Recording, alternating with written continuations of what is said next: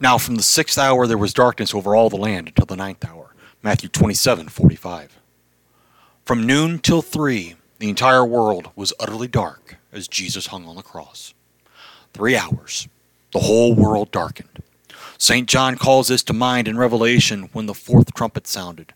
Then the 4th angel sounded, and a third of the sun was struck, and a third of the moon, and a third of the stars, so that a third of them were darkened.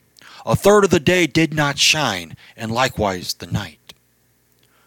The entire creation saw and even felt the 3 dark hours, foreshadowed in the Exodus from Egypt by the 3 dark days of the 9th plague. God turned out the lights while Jesus was on the cross. He turned his back on his son. Jesus had become the rottenness of the entire world's sin. The holy God cannot stand sin, so he forsook Jesus because Jesus was now your sin.